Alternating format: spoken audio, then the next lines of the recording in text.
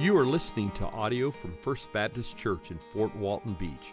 If you would like more resources or to watch our service online, please visit fbcfwb.org. Listen in as Pastor Wade helps us abide in Christ and advance the gospel through the teaching and the proclamation of God's Word.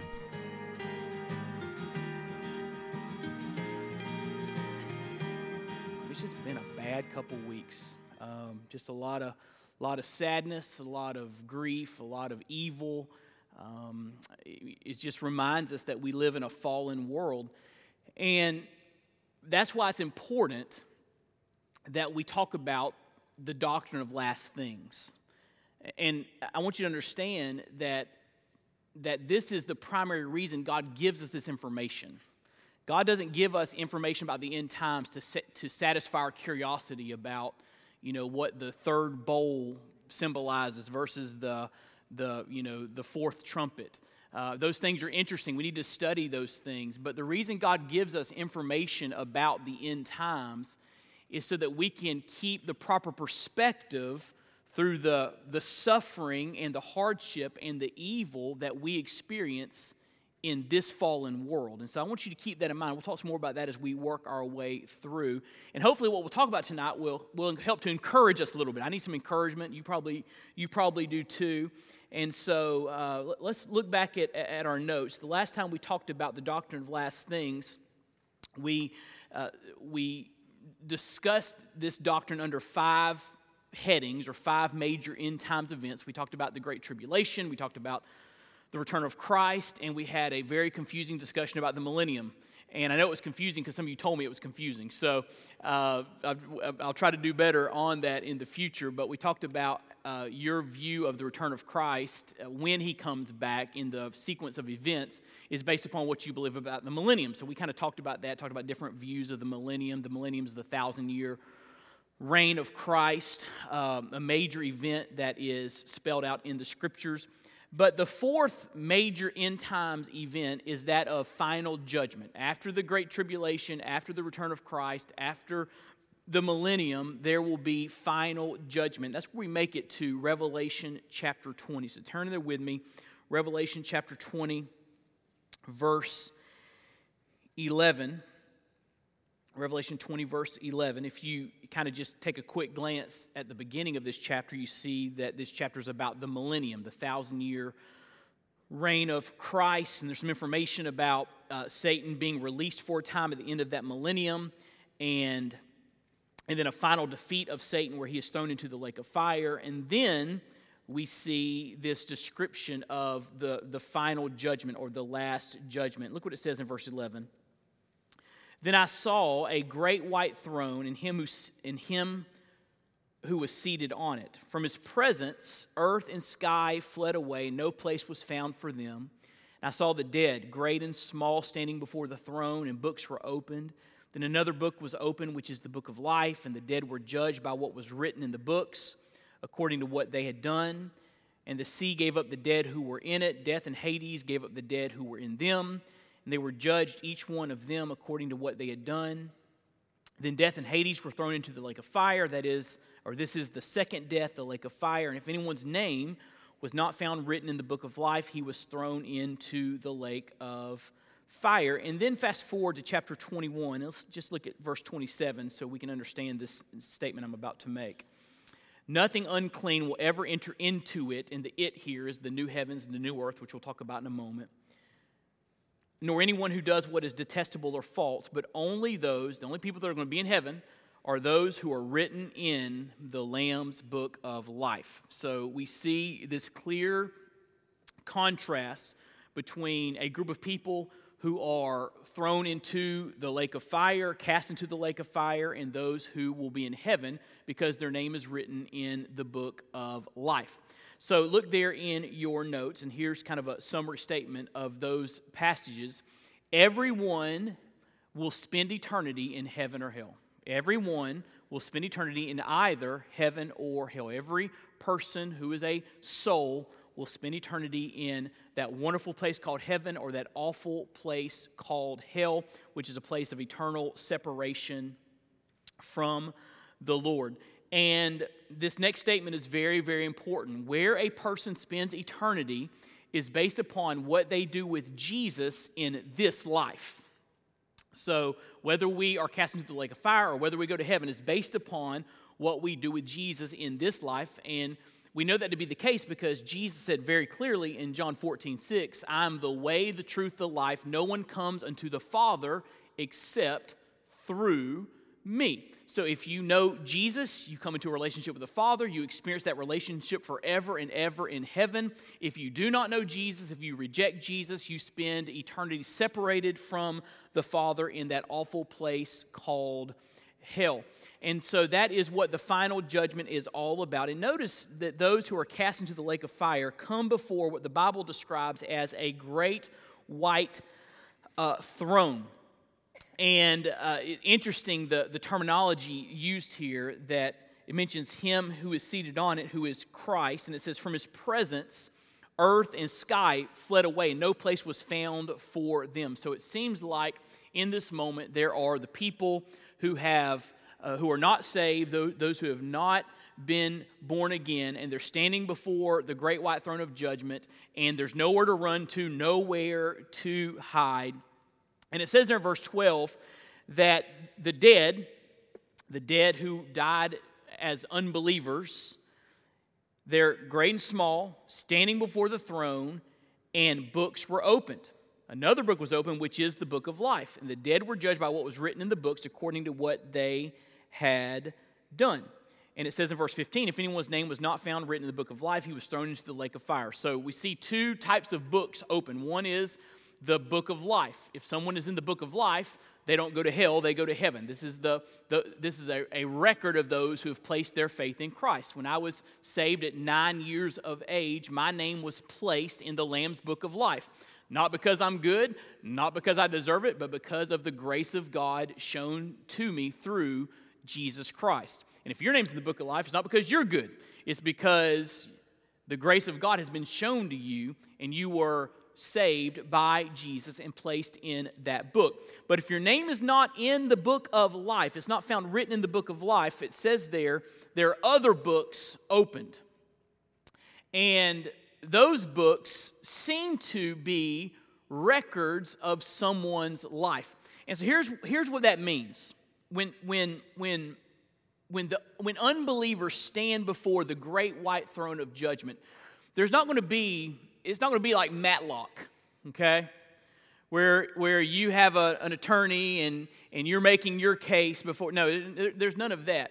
There will be, I don't know why I said Matlock. I don't know if that was not a good illustration, but it's not going to be a scene where you are arguing your innocence, because there will be a book open with your deeds clearly spelled out. And when you stand before a holy Christ and you see your deeds written down in that book, it will be very, very clear that you are guilty. There will be no arguing at the great white throne of judgment. Your sin will be clearly delineated. It's almost as if there is a record of your failings right there at the great white throne of judgment. You say, that sounds awful. It is. That's why we want to be forgiven of our deeds, right? We want to be forgiven of our shortcomings. We want to be forgiven of our sins. We don't have to experience this one day. But those who reject Christ will stand before the great white throne of judgment, and books will be open, and it says there that they will be judged, verse 12, according to what they had done. So, again, there'll be no argument. This sin will cause them to be separated from God forever and ever. And it says there that God, verse 14, destroys death and Hades, throws them into the lake of fire. The last enemy is death, the Bible says. And if anyone's name was not found written in the book of life, he was thrown into the lake of fire, which is where Satan was thrown. We don't know exactly what the lake of fire entails, but it does not sound pleasant, does it? In the Gospels, Jesus talks about this final abode of the unbeliever, and he uses phrases like, this place is where the worm does not die, a place of darkness, a place of torment, a place of God's unending wrath. And so that is the second death, the lake of fire, that awful place called hell.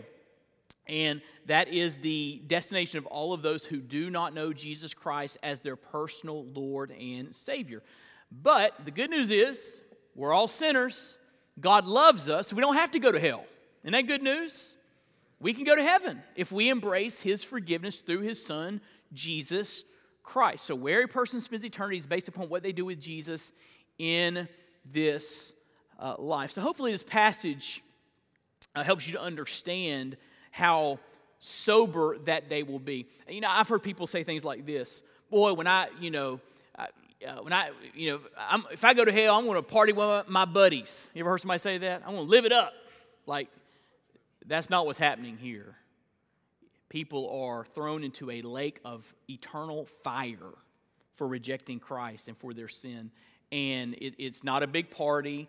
There's not a discussion taking place. No one's arguing their innocence. It is at that point too late, and you will forever be separated from God. And so this is final judgment. Those who do not know Christ, books are open, judge according to their sins. Those who do know Christ, another book is open. The name is in the Lamb's book of life. You want your name in that book. So that is the doctrine of final judgment. More we could say about that, but let's go to number 5. Just one quick thing about judgment, and I shared this a ways back in one of our other discussions, but Christians do not have to worry about standing before the great white throne of judgment, okay? This is for unbelievers.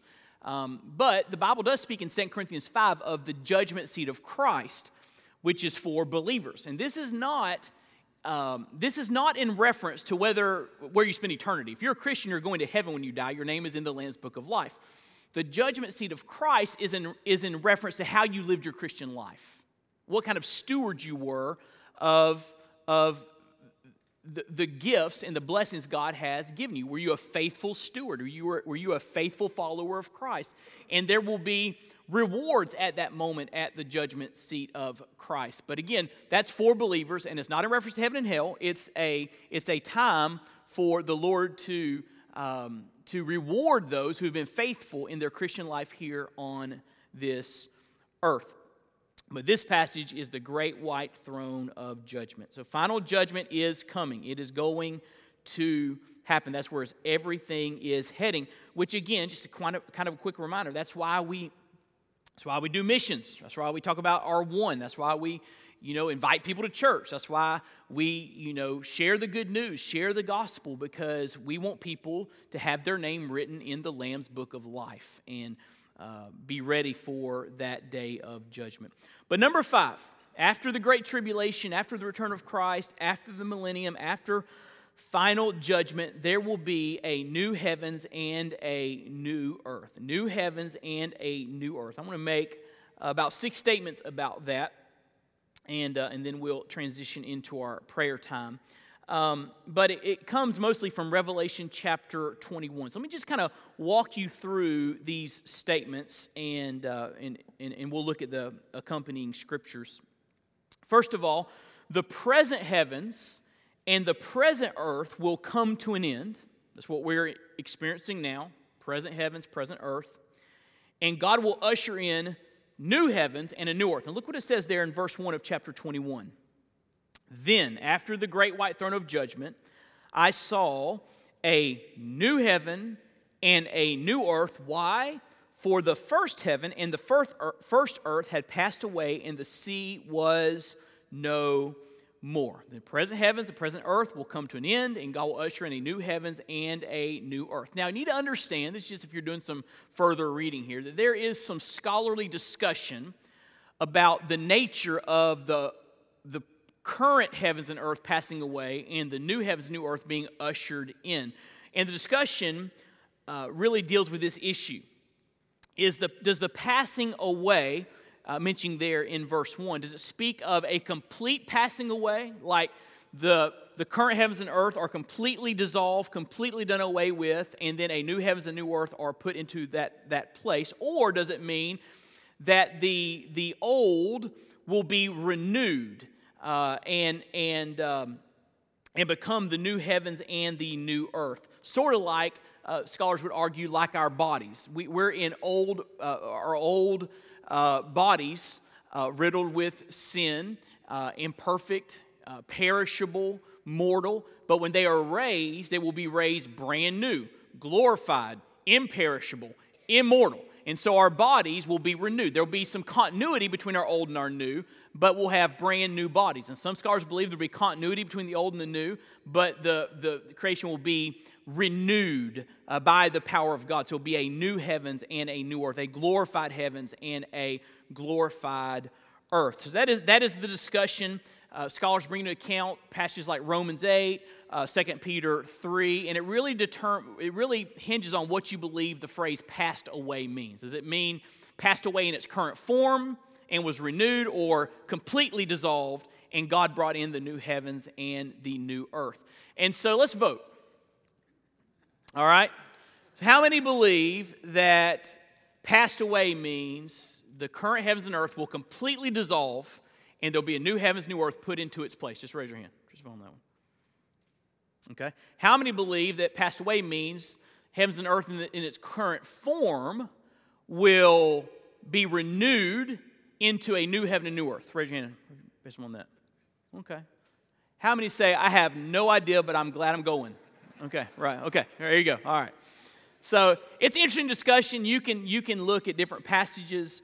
One of the discussions revolves around 2 Peter 3:10. One of the word that's used in some of the older translations is the word burned up. The old heavens and old earth will be burned up. But there's some scholarly debate. Does that word really mean burned up? Some of the older manuscripts have a different word. And so, there's a lot of discussion on it. But here's what you need to understand. However it happens, when the dust settles, there will be a new heavens and a new earth. Everybody got that? And it's going to be good, okay? It's going to be good. And so that is part of what God will do. He will usher in the new heavens and the new earth. The new heavens and new earth will be majestic. It's going to be breathtaking. Look what it says in verse 9 of chapter 21. Chapter 21, verse 9. The new heavens and new earth will be majestic. Then came one of the seven angels who had the seven bowls full of the seven last plagues and spoke to me, saying, Come, I will show you the bride, the wife of the Lamb. That speaks of the church. He carried me away in the Spirit to a great high mountain and showed me the holy city Jerusalem coming down out of heaven from God. This is the new Jerusalem, all right? Coming down out of heaven from God, having the glory of God, its radiance like a most rare jewel, like a jasper, clear as crystal. It had a great high wall with 12 gates, and at the gates 12 angels, and on the gates the names of the 12 tribes of the sons of Israel were inscribed. On the east 3 gates, on the north 3 gates, on the south 3 gates, on the west 3 gates. The wall of the city had 12 foundations, and on them were the 12 names of the 12 apostles of the Lamb. The one who spoke with me had a measuring rod of gold to measure the city and its gates and walls. The city lies 4 square, its length the same as its width. And he measured the city with his rod, 12,000 stadia. Its length and width and height are equal, so it's kind of a cube type arrangement. He measured its wall 144 cubits by human measurement, which is also an angel's measurement. The wall was built of jasper, while the city was pure gold like clear glass. The foundations of the wall of the city were adorned with every kind of jewel. The first was jasper, the second sapphire, the third agate, the fourth emerald, the fifth onyx, the sixth carnelian, the seventh chrysolite, the eighth beryl, the ninth topaz, the 10th chrysoprase, the 11th jacinth, the 12th amethyst. And the 12 gates were 12 pearls, each of the gates made of a single pearl. Think about that, a gate made of just one pearl. Pretty impressive. And the street of the city was pure gold like transparent glass. So now, this is just talking about the New Jerusalem, which will be the centerpiece of the new heavens and new earth. We haven't even got to the rest of the stuff. We're just talking about the centerpiece, just the New Jerusalem. This city is going to be just astounding in its beauty. I mean, it's going to be breathtaking. I mean, talking about streets of gold. How cool will that be? And it's a gold that's so pure, it's as if it is transparent. Then in verse 22 it says, I saw no temple in the city, for its temple is the Lord God the Almighty and the Lamb. And the city has no need of sun or moon to shine on it, for the glory of God gives its light, and its lamp is the Lamb. By its light will the nations walk. I believe in heaven, part of heaven is going to be that that people maintain their ethnic, cultural identities. And we will celebrate the great diversity of all those who have come to Christ and been saved, people from every tribe, every tongue, every nation. And the kings of the earth will bring their glory into it. So this indicates that the gates of the city will be open and people will be coming and going into this city. And so that means they'll be coming and going from the rest of the new heavens and new earth into the new Jerusalem. So there's going to be people coming in and out. There will be no night there. They will bring into it the glory and honor of the nations. And so again, New Jerusalem, incredible city, jewels, gates of pearl, streets of gold, cube-like form, brought down from heaven to the new heavens and the new earth, and people will be coming and going into this new city. Now, I believe that means that we will have eternity to explore, to enjoy the rest of the creation, the new heavens and new earth. And we'll be able to inhabit the new heavens and new earth together. More about that in a moment. But the new heavens, new earth will be majestic. Make no mistake, it will be incredible. And this is just John's best effort to describe what he's seeing. Remember, he has this vision of the unfolding end times, and John's just trying to do his best to describe it. And words fall short. And if his words are impressive, but just imagine how impressive the real thing will be. But here's the third truth about the new heavens and new earth. Christ's followers will inhabit the new heavens and new earth in their glorified bodies. We'll inhabit the new heavens and new earth in our glorified bodies. Nothing unclean will ever enter into it, nor anyone who does what is detestable or false, but only those who are written in the Lamb's Book of Life. So if your name is in the Lamb's Book of Life, even though you've sinned and done detestable things, you've been forgiven.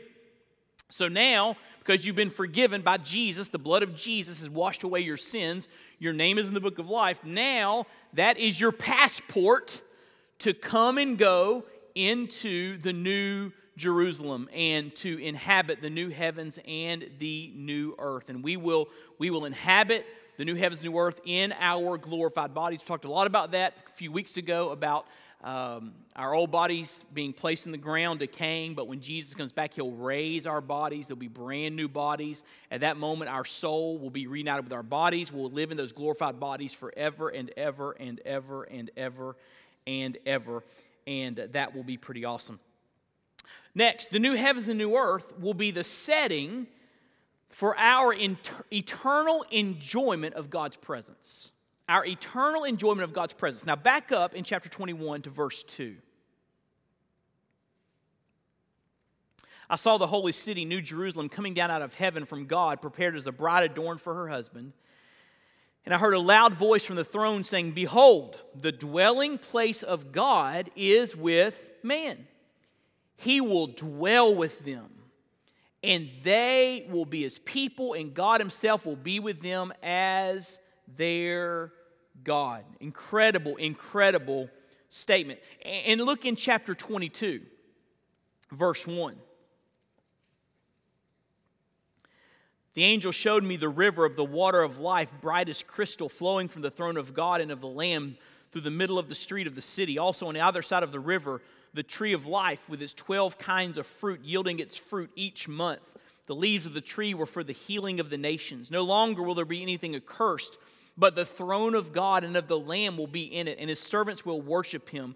They will see his face. They will see his face. You see that? They will see his face. Don't just skip over it. They will see his face, and his name will be on their foreheads, and night will be no more. They will need no light or lamp or sun, for the Lord God will be their light, and they will reign forever and ever. That speaks of those who are Christians in the Lamb's Book of Life. We get to see his face. We get to be with our God. We get to be with our Savior. Our faith will become sight, and we will, in the setting of the new heavens and new earth, eternally enjoy God's presence.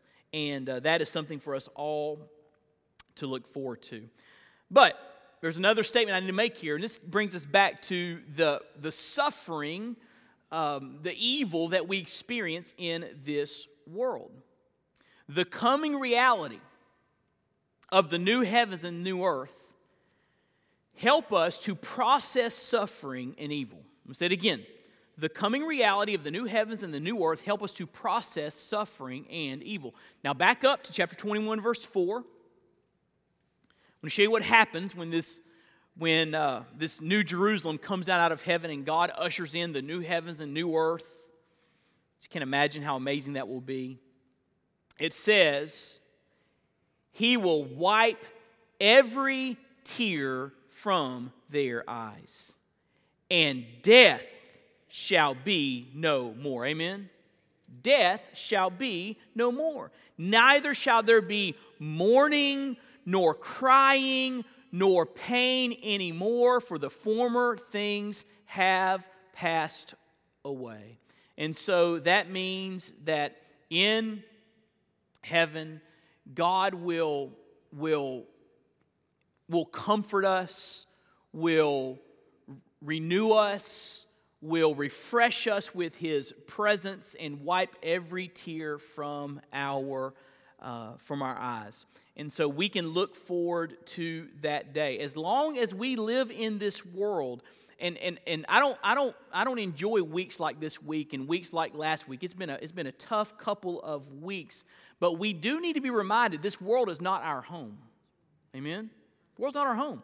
And as long as we live in this world, as long as we're traveling through this world, pilgrims passing through, we live in a fallen world. It's going to be difficult. It's going to be hard. There's going to be evil. There's going to be suffering. There's going to be pain. But aren't you glad that this earth is not all that there is? This life is not all that there is. We, as Christians, look beyond this, even beyond death itself, to this moment when we will be resurrected, and we get to be in the new heavens and the new earth. And so that helps us to put our suffering in its proper perspective and process it and look forward to this day. So the coming reality of the new heavens and the new earth help us to process suffering and evil, which leads to the last thought. And I'll take a couple quick questions and then we'll pray. We eagerly anticipate a day when God will set everything right. We eagerly anticipate a day when God will set everything right. When Jesus comes back, He comes back as a warrior. You can read about that earlier in the book of Revelation. Revelation chapter 19. He's coming to overthrow evil. He's coming to set up His kingdom. And after the millennial reign, after the final judgment, He will set up our eternal dwelling place, the new heavens and the new earth. And it says there, in verse 5, and oh, how I love this verse. Maybe my favorite verse in the book of Revelation. He who is seated on the throne said, Behold, I am making all things new. Don't you like that? I am making all things new. Jesus is coming back to make everything new. He's coming back to renew a fallen creation and help us to enjoy a perfect heaven and a perfect new earth for all of eternity. So we anticipate that day when God will set everything right. And notice there in verse 20, if you're in verse 27 of chapter 21, if you're in the Lamb's Book of Life, you get into the new heavens and new earth. But if you're not in the Lamb's Book of Life, look what it says. Nothing unclean will ever enter it, nor anyone who does what is detestable or false. So there won't be any evil in the new heavens and new earth. Satan will be in the lake of fire. Our sin nature will be eradicated. So we won't be tempted by the ways of the world. We won't be tempted or attacked by Satan. We won't be lured by our own sinful lust and weaknesses. There will be nothing unclean, nothing evil in the new heavens and new earth. It will be a place of perfection. And what a day that will be. Which leads to the final verse I want you to see in verse 20. We're doing this really quick, but look in verse 20 of chapter 22. So John's seeing all this, right? John's seeing all this. And in verse 20, it says, He who testifies these things says, Surely I am coming soon. So the Lord reminds him, this is coming. This day is coming. And John says, Amen. Come, Lord Jesus. He's anticipating that day. Now, just to remind you that the presence of evil is nothing new, I want to remind you of the overall context of the book of Revelation. Do you remember that the first messages that the Lord gives in the book of Revelation is to 7 churches? Remember that? Scattered throughout Asia Minor. And if you read about those churches throughout Asia Minor, they were suffering. They were being persecuted. They were going through great difficulty for their faith in Jesus Christ. They were a minority in the Roman Empire. It was a tough setting for the church to live in. And so Jesus keeps saying things in chapters 2 and 3 of Revelation. He's saying, overcome, there's reward for those who overcome, for those who persevere. And so John is thinking about the hardship. He's thinking about the evil. He's thinking about, all of the detestable things that the church was living through in the first century. And in that mindset of all the hardship that the Christians were going through, he says, "Come, Lord Jesus." Which should be our response, right? Because we experience hard things. We experience evil. We experience suffering. And all of that should make us say, "Come, Lord Jesus." When you hear news like we heard last night about the school in Texas, what else can you say other than, "Come, Lord Jesus," right? Comfort those families, bind up their brokenness, and come, Lord Jesus. Bring an end to all of this madness that we are living in right now. And so Christians should anticipate a day when God will come back and set everything right. And just by the way, remember, all of this, new heavens, new earth, comes after the great white throne of judgment, which means, and this is important, no one gets away with anything. Right? No one gets away with anything. There will be an accounting for those who are in their sins, who do not know Christ. They will give an account for their evil, for their sin. So we anticipate a day when God will set everything right. And so that's just a very quick look at the end times events: Great Tribulation, return of Christ, millennium, final judgment, and then the new heavens and the new earth. Those are things that we can look forward to as Christians. And to boil it all down, when the dust settles on human history, you will want to know Jesus. Because if you know Jesus, you're on the winning team. Amen? And that's the bottom line.